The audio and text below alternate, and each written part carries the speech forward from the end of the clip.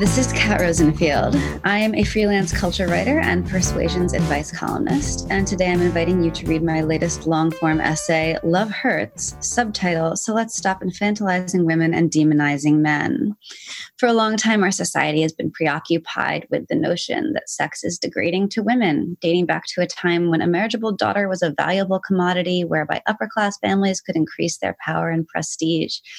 But 100 years after feminism's first wave, this anxiety over women and sex is still with us, wrapped up in contemporary progressive concerns about trauma, consent, and the Me Too movement.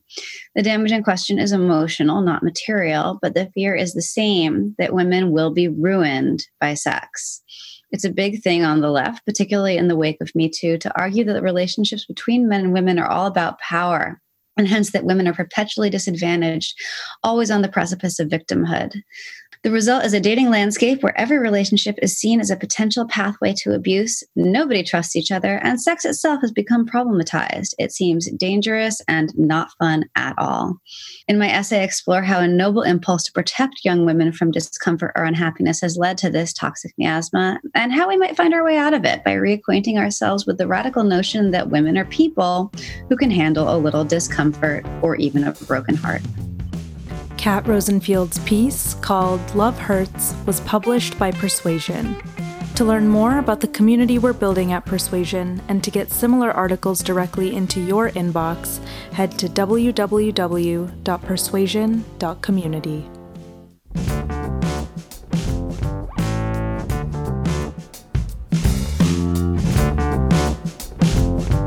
Sure, we can speculate that terrible things can happen. Let's speculate about the terrible things that will happen if we don't bring down our emissions. You know, I'm not advocating nuclear for fun. I'm advocating for nuclear because we need to bring down our emissions. I think we're all in agreement about that. And even right now, we have no plan to bring them down. And now, The Good Fight with Yascha Mounk. Today, I'm very happy to welcome on the podcast Zion Leitz. Zion is very interesting. She is a writer and activist about climate change and other environmental challenges.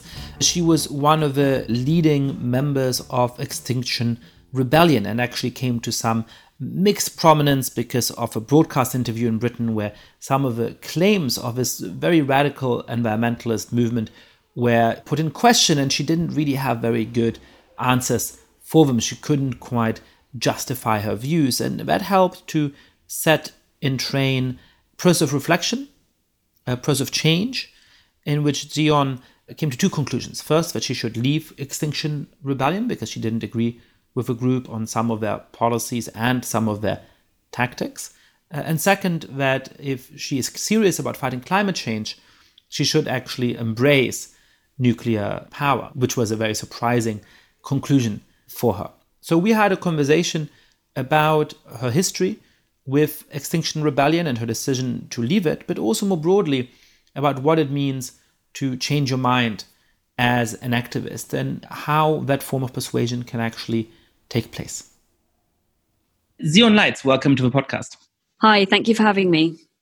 So Zion, you have a very interesting story in that you joined Extinction Rebellion, this sort of radical environmentalist activist group in the United Kingdom very early on. You became one of the spokespeople. But then you had a kind of change of heart about one of the core policy positions of Extinction Rebellion, which is that they oppose nuclear power. Tell us a little bit about what attracted you to joining the group and how you came to have misgivings about it, how you came to change your mind on this crucial issue. Well, they don't actually have any kind of policy on nuclear power, so it wouldn't be accurate to say that that's why I left. I would say that there are a lot of people who are ideologically opposed within not just Extinction Rebellion, but just the wider environmental movement. And that's kind of always been the case. But there are also people who do support nuclear power in Extinction Rebellion and in the wider movement. I got involved with Extinction Rebellion shortly after they were founded and became their spokesperson, was active in the media team, and later on also founded the Hourglass newspaper, which was an example of a print newspaper that kind of displayed a model of climate reporting. So I was very active in my role with Extinction Rebellion. I felt that Extinction Rebellion did an incredible job in shifting the narrative and making climate change something that was easy to talk about, that we gave journalists opportunities to talk about it by reporting on our actions. We helped, along with Fridays for the Future, raise awareness of what's happening to the planet. We came up with the term climate and ecological emergency. All of those things I think were really well done. But for me, there came a point where I thought, well, we've done that now. And even now, even during this pandemic, here in Britain at least, polling shows that environment and climate change are still really high on people's list of concerns. So I kind of felt like it was time to move on to the next step, which for me was advocating for solutions. So let's start by talking about this particular issue. And then I'm interested also in hearing about more broadly how you feel about the tactics of Extinction Rebellion and what brings about effective social change. So what are the misgivings that many environmentalists have about nuclear power? And why do you think that despite those misgivings, people who are serious about combating climate change actually need to embrace it? I used to be one of these people who was afraid of nuclear power. My understanding was based completely on misconceptions. And if you're in the environmental movement, it's just kind of standard that you're surrounded by people who share those misconceptions, which reinforces them. So I believed that it wasn't safe. I believed that it wasn't clean. I believed that there was a real issue with waste management and radiation. And once I started looking into the facts and I looked at actual data, I found that, well, the number of deaths that I'd been told that had occurred from nuclear is actually much, much lower than what I had been led to believe. That waste is extremely well managed, in fact, better managed than any of the alternatives in the energy production sector. And that it is extremely clean and reliable energy that also involves a very compact site to generate potentially kind of 80 years of energy from a single site. So all of these make it extremely clean or green or whatever terminology you want to give it.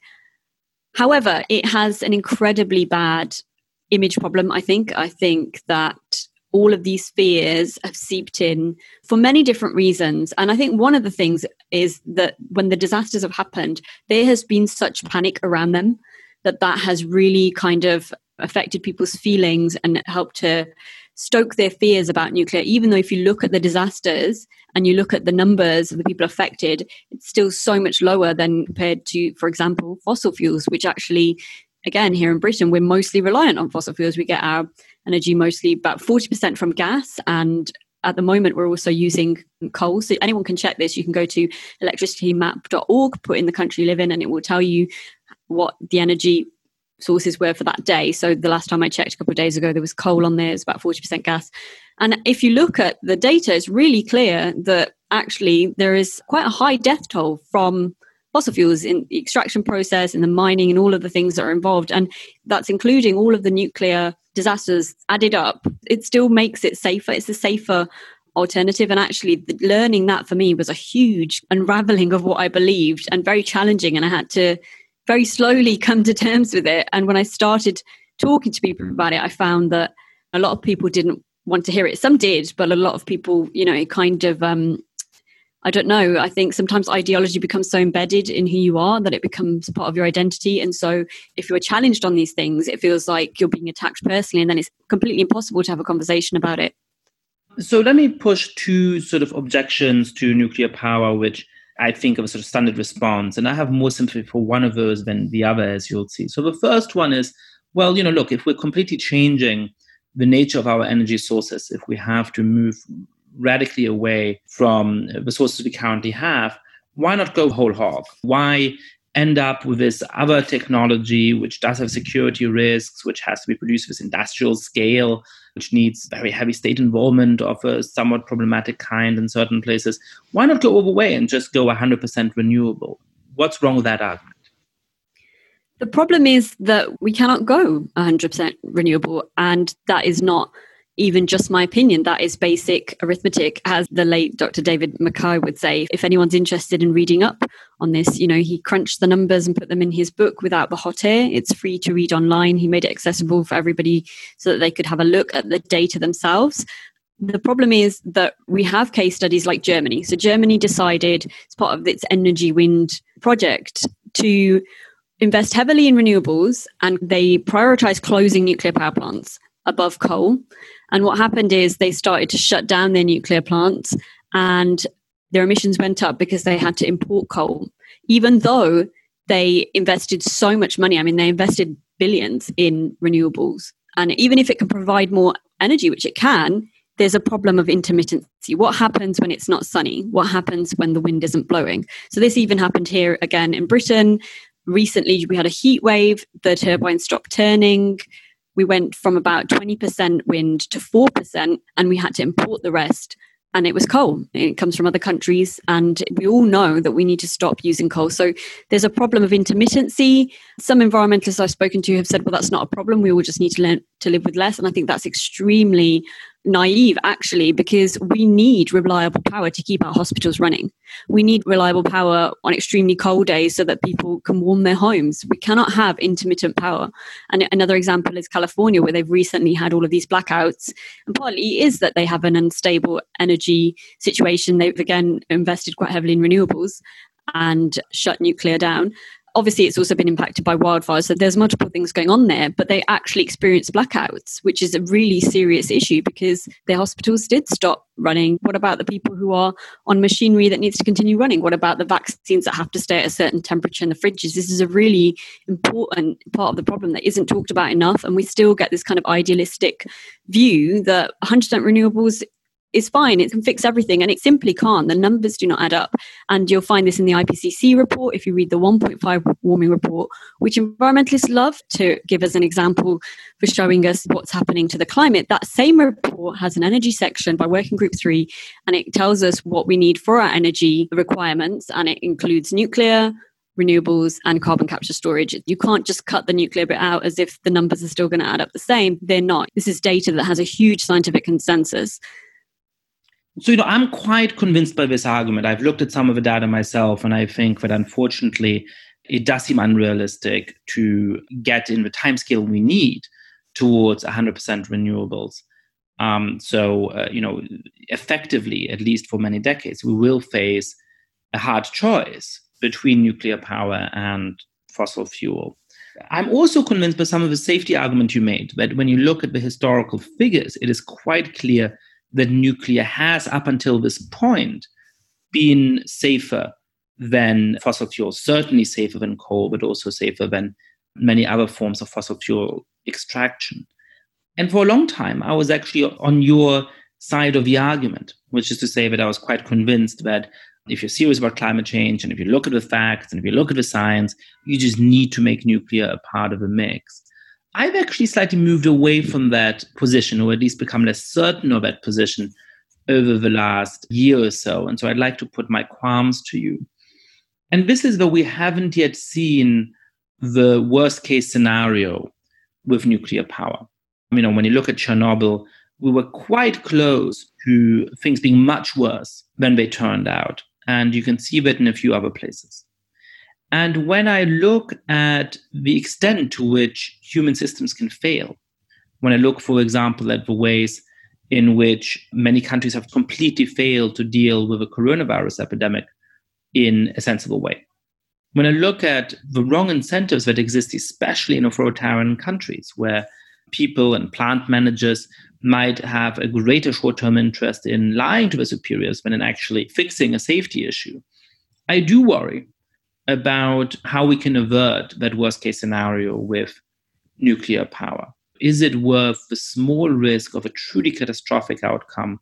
And if we actually scale up nuclear power, including in many countries that aren't particularly well-governed, that aren't democratic, that don't have a free press, are we running too big a risk of a worst-case scenario in the future that might look very different from the supposed worst-case scenarios that we've experienced so far?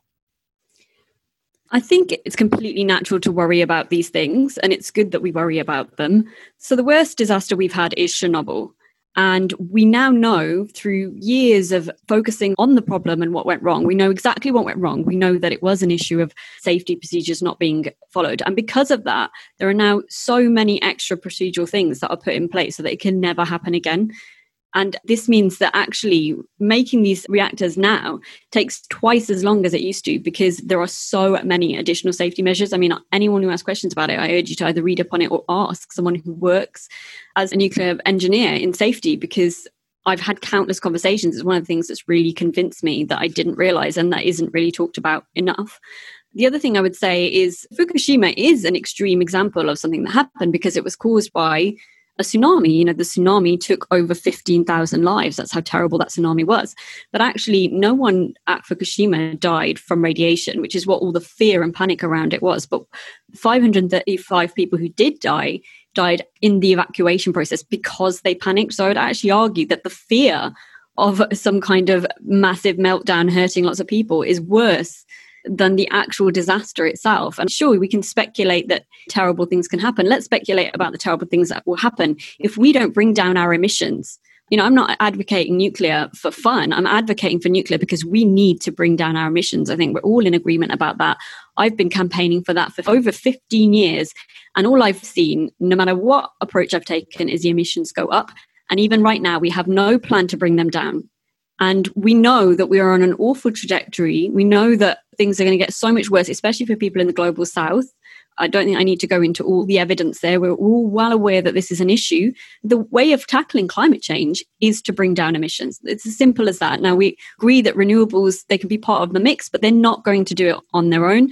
So it's either fossil fuels or nuclear. And as I say, you can go to ourworldindata.org is quite good. It gives you a good overview of the numbers. And fossil fuels actually have a much higher death toll, a much higher negative impact on humans than nuclear. And that's just from the extraction process and all of that. But actually, if you add the number of deaths from air pollution, someone said to me recently, it was an environmentalist, about coal. I said, I can't believe we're still importing coal in this century. It's ridiculous. And he said, well, it's only occasional. It's not a huge impact. What about the impact to the communities who have to live near these coal plants? I urge people to read up on that. They're often poor they're always poor because they cannot afford to move out of those areas. They cannot open their front windows because they're covered in soot. They have high levels of illnesses, especially to do with the lungs. They have children with severe respiratory issues. So anytime the wind's not blowing and we import coal, we're just outsourcing the problem elsewhere. Because it's not happening here, we don't have to care about it. And I think that's completely morally wrong, actually. If we have an option of something we can build here that we take care of and that is not impacting people negatively abroad, and especially often in kind of underdeveloped countries where these plants are based, then we have to do it. We have to press on with it. We need to make sure the safety measures are in place, which they are, precisely because of Chernobyl and Fukushima. Although, as I say, people have a real misconception about what happened at Fukushima, and I really urge them to read up, because it was actually Fukushima that completely changed my mind. So I used to advocate for just completely getting rid of nuclear. I thought it was really bad. I believed that all these deaths had been caused, and then I looked at the data and I just couldn't believe that. I completely believed things that weren't true, and that's actually really easy for anyone to research and look into. Let me ask you about a few other aspects of Extinction Rebellion. So they made some controversial claims about the nature of the climate emergency. As you're saying, they are part of an environmentalist movement that doesn't perhaps take the question of what we actually need to do in order to deal with climate change quite seriously enough when it comes to questions like nuclear power. But they were also criticized for some of the tactics, of the ways in which they really disrupted daily life and inconvenienced people. How is your feeling on some of those tactics or some of those strategies evolved? What do you think social movements that advocate for important causes should and shouldn't do in order to draw attention to those topics and get people on board? Well, as I said earlier, I really think that their focus on grabbing media attention by causing disruption helped to change the dialogue around climate change. So I was talking about climate change for years beforehand, and it was very hard to keep that discussion going. And there was a lot of denial, and a lot of people just didn't appreciate the seriousness of it. And around the same time, Fridays for the Future was formed, Extinction Rebellion was formed, and the IPCC 1.5 warming report came out. All that happened at the same time, and it was just like, bam, conversation has changed. And yes, we forced attention to the issue by causing mass disruption. I was there on Waterloo Bridge, when we closed it in April, and we were there for 2 weeks. And every day there was press coming to speak to us, and we could use every opportunity to talk about the climate emergency. And I think with that tactic, they actually did a really good job, and that it was necessary because, as I say, I had been trying lots of different ways for many years. 10 years ago, I was involved in climate action doing similar work, and it just really hadn't moved on the dialogue. I'd been involved in so many groups and it hadn't happened. I'd written books, I'd done all kinds of things. So this was really good, something that they did that was really good. And then I got more involved, and I was kind of involved in the strategy where I was told, look, we're trying to get 3.5% of the population on board. And if you look at my early work with Extinction Rebellion as a spokesperson, that's what I was talking about a lot. It was all about getting people on board. So what I think has happened, and this happens with a lot of movements, I think it happened with Occupy as well, actually, I think there are parallels there, is that they've kind of lost their way and their vision. And I know they won't like me saying this because they take criticism extremely badly. If you've seen the press release they put out about me recently, it just shows that. But, they need to hear this because they did a really good thing. They were getting people on board, and then they've kind of crashed and burned and lost that strategy. It's not about getting people on board anymore. They've got this other strategy. So they did Canning Town, that upset people, lost them a lot of support. And then they did the media blockade recently that also upset a lot of people. Now, I understand that they're actually... a little bit about what each of those things were for people, especially outside of Britain, who may not... Okay.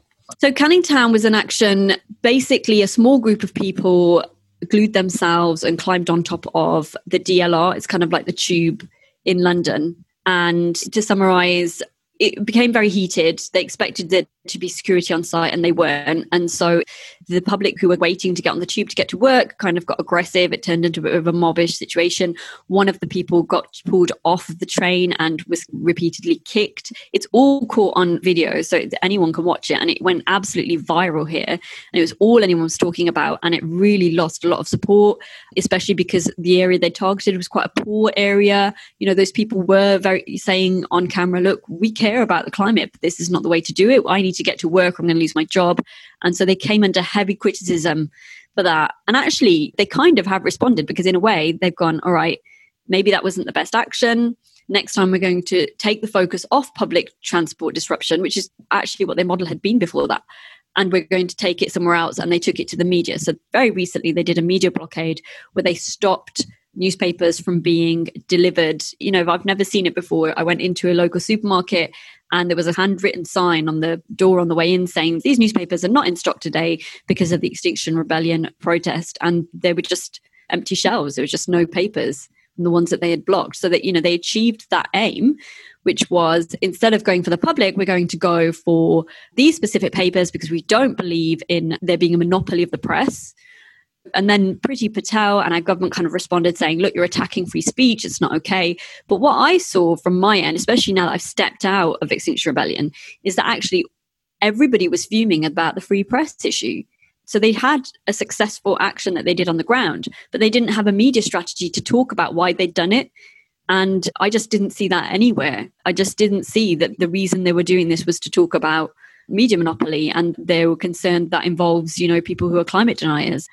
So I think even that strategy, although they'll term it as a success because they blockade, I don't think it's actually reaching people. Therefore, I don't think it's working. And I think if they're not going to try and get people on board, then sure, they can do these things where they instead are agitating the state and raising awareness, but they need to get the awareness part right. And that hasn't worked at all. If I'm not hearing about the reason they've done it from anybody around me, then I don't think they're reaching people at all. They're just in an echo chamber. And that's often the case with a lot of these groups. They just operate in an echo chamber. And it's really important to reach outside of that, which is why I founded a print newspaper that was distributed around the UK just to get other people involved in the conversation, which I think is vital for any of these movements to survive. So we've talked about some of the specific policies and we've talked about some of the strategies that these movements use. I think I have another question that I thought about a lot in the context of climate change, which is how you stop this from being a culture war.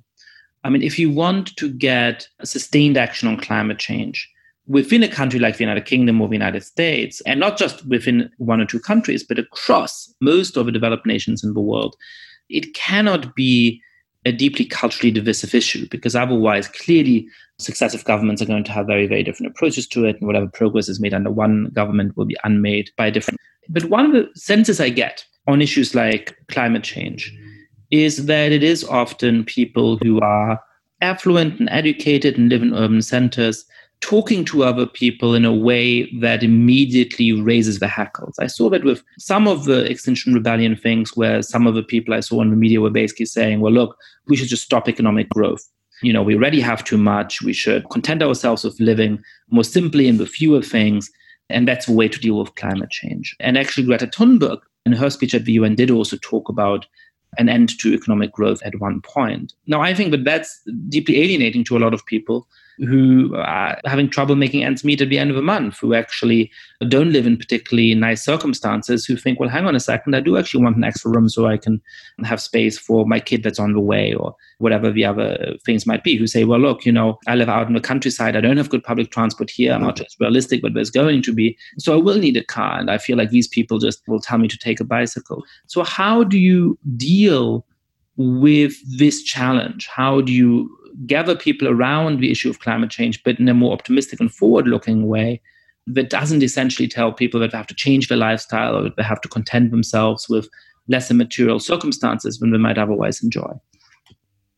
The degrowth argument has existed in the environmental movement for as long as I've been involved, and I think well before.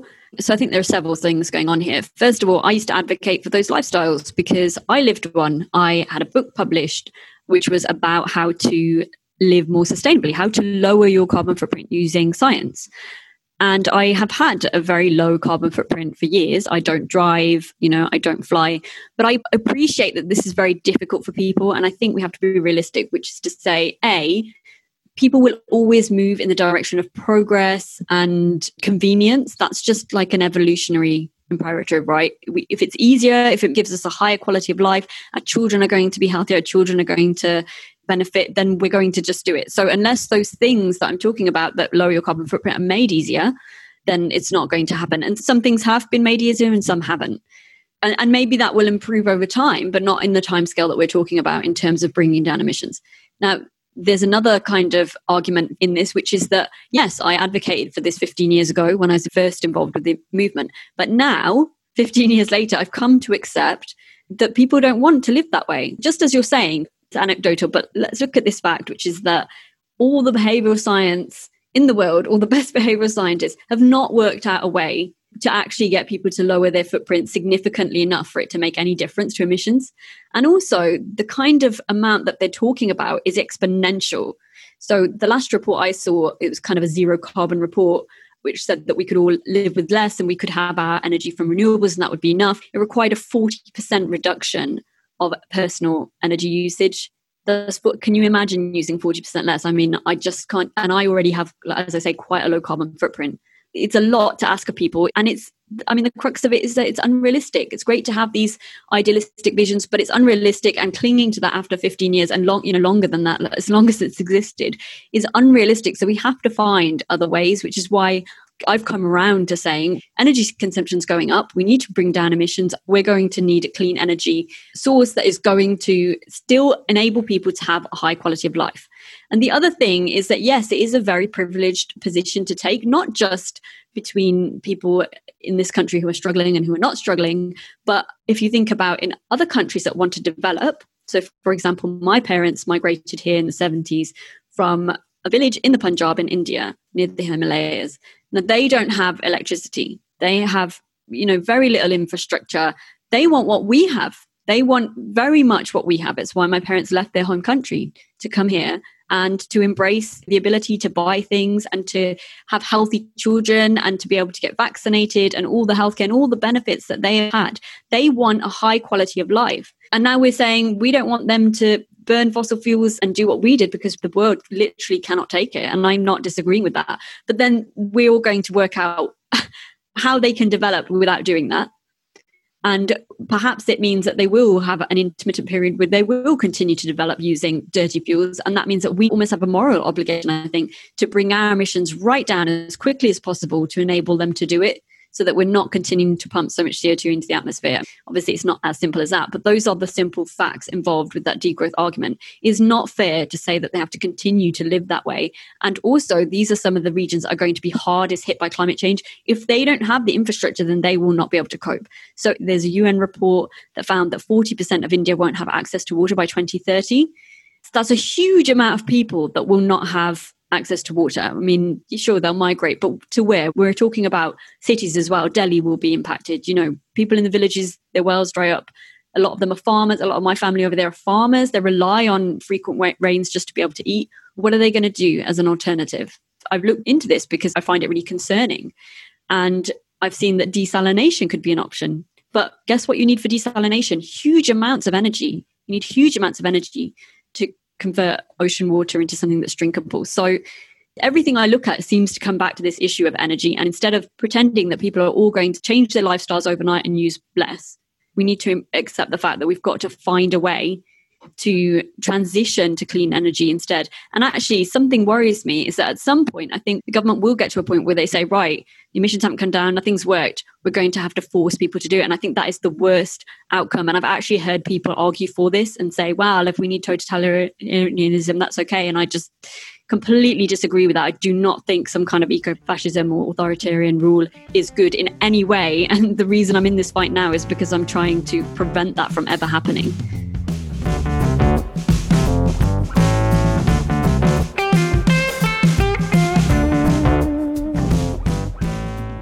I've been struck doing public appearances speaking about democracy and the threat to it from authoritarian populists around the world, but especially in Europe, how often that question comes up where people say, well, look, you're talking about threats to democracy, but really, if we're going to deal with climate change, don't we just have to give up on democracy and hand power over to some benevolent dictator? I mean, that not only raises the extent to which dictatorships have actually been much worse environmentally than democracies historically, but it is also, I think, putting people in front of just a completely unacceptable choice. And this comes often from highly educated, liberal-minded people who sort of think of themselves as having the best of intentions. I'm really struck by the resonance of that argument in certain circles, and I agree with you that it's very dangerous.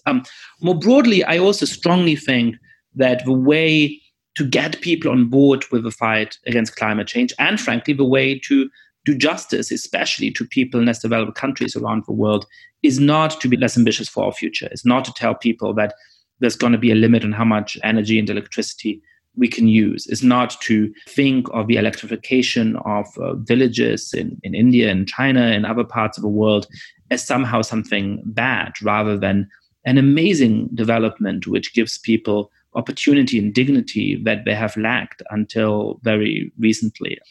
So I think this optimistic vision of how we can achieve those things while still dealing with climate change is both morally right and politically shrewd. It is the only way that we can get effective action on climate change, and it's the only way that we won't end up sacrificing the rights and interests of lots and lots of people around the world in the fight against climate change.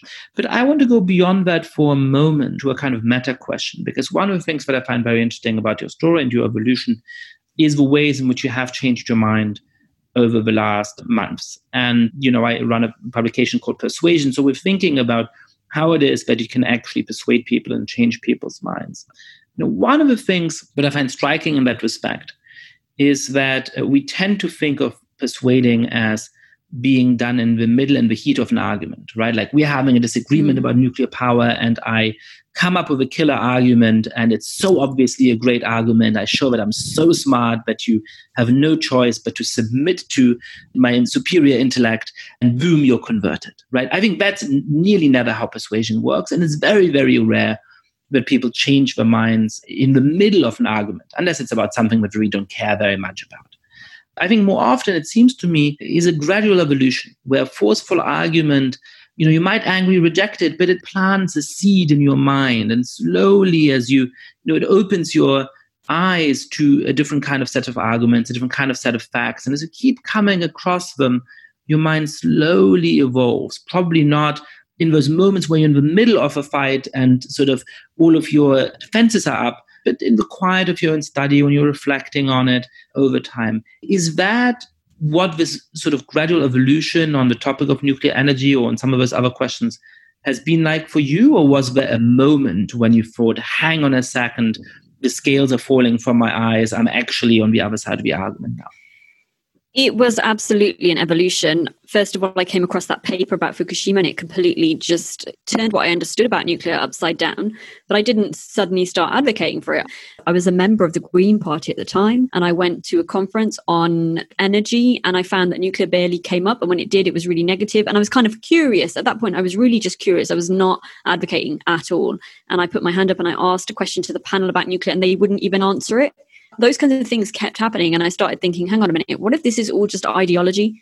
And someone came to me afterwards and said, you're not pro-nuclear, are you? And I said, if we're so sure that we're right, why can't we question it? And I started to realize that I was a little bit different in this way, that actually I wanted to know what the truth was and I was willing to maybe change my mind. And so I spoke to more people. I actually ended up quitting the Green Party. I spoke to more people about it. I read more research. But it's quite an unusual thing to do You know, very few people do that. Very few people even have the science literacy ability to do that, you know. So I did that. And then I went back to university and I did a master's in science communication precisely because I wanted to understand, well, how do you communicate with people about these issues? Because they're really important. And what you kind of described as well, where you try to just give facts to people and expect them to just change their mind, that's described in science communication as a deficit model. And they basically say, don't do it. People are not just empty cups for you to fill up with a jug of knowledge. You know, that's actually really off-putting to someone. You probably think, of course it is, but I see people do it all the time when they're trying to persuade someone. The best thing to do is actually to appeal to kind of values and feelings. And the thing with nuclear is it's all about feelings. People feel positive and good about renewables. It's even in the name, renewable. That's a great name. Nuclear has all this baggage and it's related completely to fears about waste and radiation and safety. Whereas actually, you know, there's lots of bad things that you could link to renewables. There is, for example, Indigenous people in Norway who've been kicked off the land over land grabs for huge amounts of acres of land that are being given to wind turbines. And then just today I saw in the news that there are protected trees in California, Joshua trees, that are going to be bulldozed in order to create a solar farm. So those issues exist with all energy production methods and they need to be weighed up. And again, this is why I like nuclear, because you can have it on your own land, in your own country. It's a compact site. You know, I was literally there 2 weekends ago at the Sizewell site having a swim on the beach. You can swim and you can see where the Sizewell B is, and you know that's where Sizewell C is going to go as well. And I just feel like, well, I can see that. I can see it's not polluting. I can see it's safe. That makes me happy. So I'm trying to advocate it in a more kind of positive way and take people away from some of those fears. But it's definitely, you know, requires multiple conversations and being open-minded as well, instead of just expecting people to just change their minds. I absolutely didn't do it overnight. And it was a while even before I would talk about it, because I knew that it would upset people around me. People are very tribalistic, and this is true for everyone. And it's a natural evolutionary thing. You know, if you are kicked out of your tribe, traditionally it meant that you might not survive. So it's natural to want to keep those people in your group happy. And if you're an environmentalist, it's very difficult to be a pro-nuclear advocate in that space. So what I'm actually trying to create is some kind of new environmentalism that's pro-human. Humans are good. So it sounds really simple, but let's be honest, this kind of dialogue has creeped in about humans having sinned against nature and we've done bad things. You know, that's not the case. Humans are good. Humans don't deserve to suffer. Yes, we need to restore the natural balance. We need to do more to protect us from climate change and to restore land. But we need to do it in a sensible way, not just be guided by our gut feelings, because actually that is kind of where we've been at for years, like what Germany's experiment in renewables has done. And the reality is you can literally just look at the numbers and see emissions have gone up from increased coal use. That's not the right way to do it. I'm really interested by this idea that you don't want to leave your tribe. And because you don't want to leave your tribe, there's certain things you don't want to speak about. I actually think it goes even deeper than that, which is that there's certain things you don't want to think about. You realize if you think about some topic too hard and you end up on the other side of it, then you suddenly have a dilemma, which is, do you talk about it? In which case you might be cast out of your own tribe, or do you start lying to people? And so the safest thing to do is to just not even really engage with the topic, to sort of, even if in your own mind, mouth the platitudes, oh, of course, nuclear energy is terrible, or whatever other topic it may be. So I guess one question is, you know, why do you think some people end up asking themselves those difficult questions, and why do other people not? Or to put it differently, I certainly aspire to be honest with myself about what I think about the world, and not to shy away from asking myself those difficult questions. How should we go about doing that? How should we push ourselves to actually think through those questions with an open mind rather than running away from them? I co-wrote an article on this with the musician Jose Gonzalez recently, calling for people to step out of ideology and be more eco-rational. Now, I actually think that this is happening, and that it's happening more now than ever before. If you look at things like the anti-Max protests and anti-5G protests, there's kind of a lot happening on the other side. So more and more people are now advocating for and speaking about science, which means that they're having to look at their own views and have some of those views challenged. The tribal thing is interesting because yes, it puts you in a risky space if you're willing to do that. But I think based on the number of people that reached out to me after I left XR and after I started talking about these issues, I think there's a lot more of them than we realize. And it's almost like they're asking for a new space to move into. And what they really need to be able to step out of where they are at, which is an ideologically driven space, is a tribe that is based on rational responses, that is based on, evidence, that is led by evidence. And let's be honest, we are not going to tackle the world's problems unless we are in that space. We're not going to do it with ideology. We're probably going to go backwards, which is what I've seen happen for years in environmentalism. I knew when I was at school, when I learned about global warming, that this was happening. And what have we done since then? We've still got Greta Thunberg saying we need to act now, but we need to act with solutions that are evidence-based in all areas, not just energy, although, energy is a huge chunk of it because of the emissions issue, but also, rewilding, planting trees in spaces, changing the way we use land for agriculture. All of those things need to happen, but they need to be evidence driven. And I think a lot of people are coming around to this, especially because it's become this kind of anti-science movement that has made more people say, well, actually, hang on, I don't agree with that. I'm going to stand up for science. That means I need to look into what the science means. And oh, hang on, that means that I have to change my view in this area. And I think once you've done it once, it's much easier to do.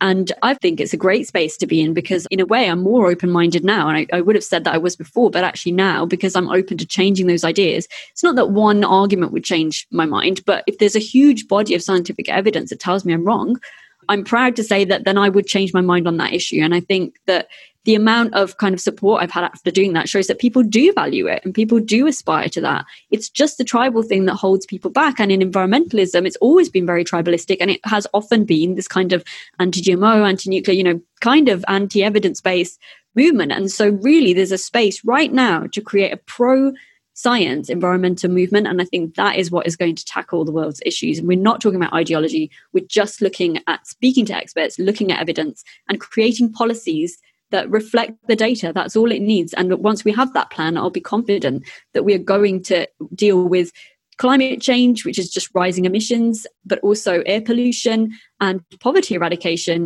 which I think should be an embedded part of all of this. I don't think you can just separate that out from all of the issues that we're talking about.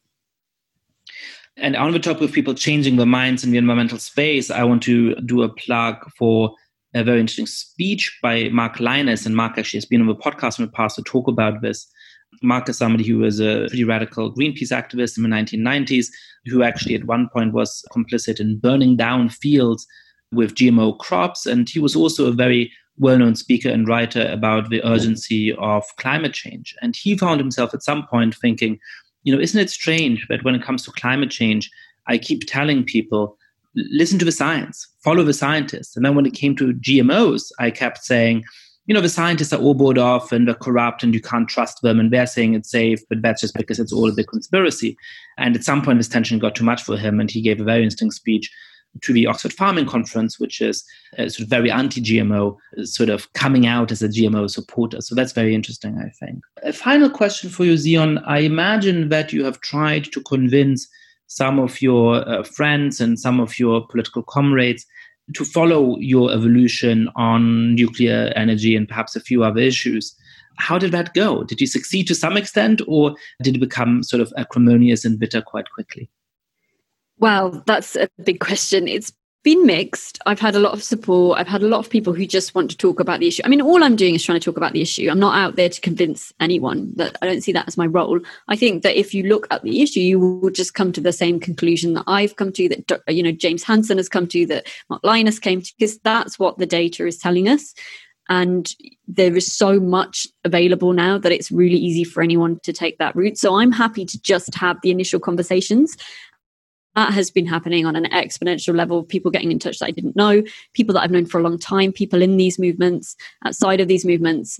That's been really interesting. But at the same time, a small group of people who are really just probably, in that camp that they'll never change their minds. There's always a small percentage that just, they won't change their mind. That's fine. That exists in all groups. So for example, one thing I studied during my master's was how to talk to people about vaccines.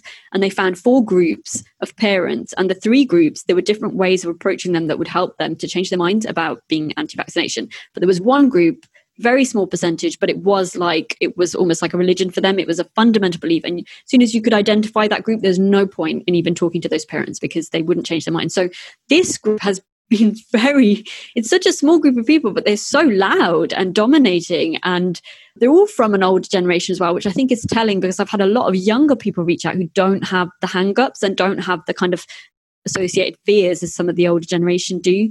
And I was talking earlier about when you have these conversations, it's important to appeal to values and feelings. Well, ultimately, I share the same values as a lot of these people in the environmental movement. I share the same values as you or as anyone else who cares about poverty eradication, who doesn't want to just say, well, they have to live like that and we need to live a bit more like that. I'm pro-human, humans are good. So actually, I've had a huge amount of support for that, but this small group who's extremely anti, and they're not all people I know. Some of them are, and some of them I don't know who they are. They've taken it so personally, and for them, it is like I've attacked their identity and by becoming pro-nuclear and by advocating for it vocally. And it's hit them so hard that they're arguing that our values are different. We're different people now. We care about different things. And I'm still sitting here saying, I care about the same things as you. You're just taking a different approach, which is a more evidence-based approach.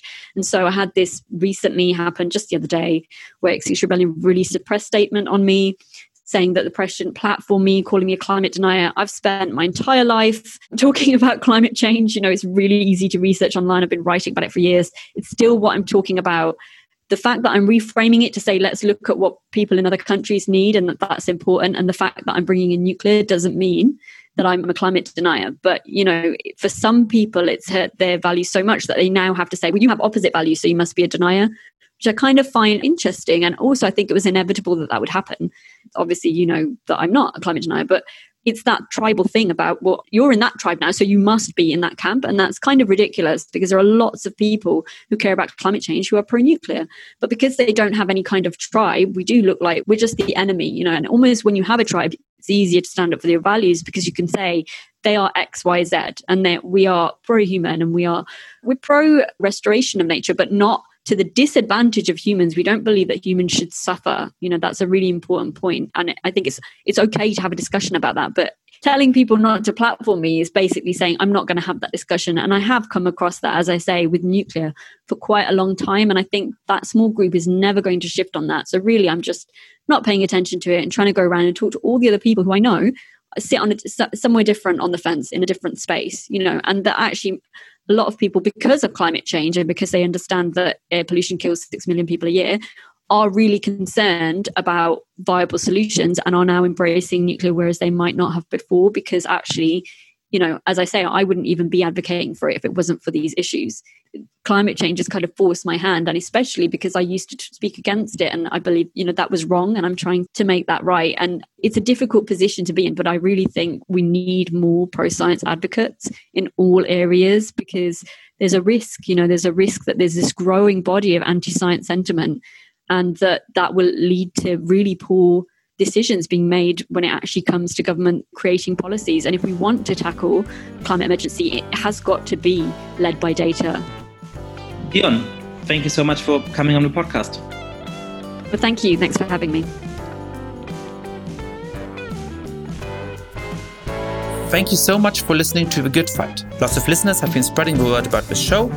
If you too have been enjoying the podcast, please be like, rate the show on iTunes, tell your friends all about it, share it on Facebook or Twitter. And finally, please mail suggestions for great guests or comments about the show to goodfightpod@gmail.com. That's goodfightpod@gmail.com.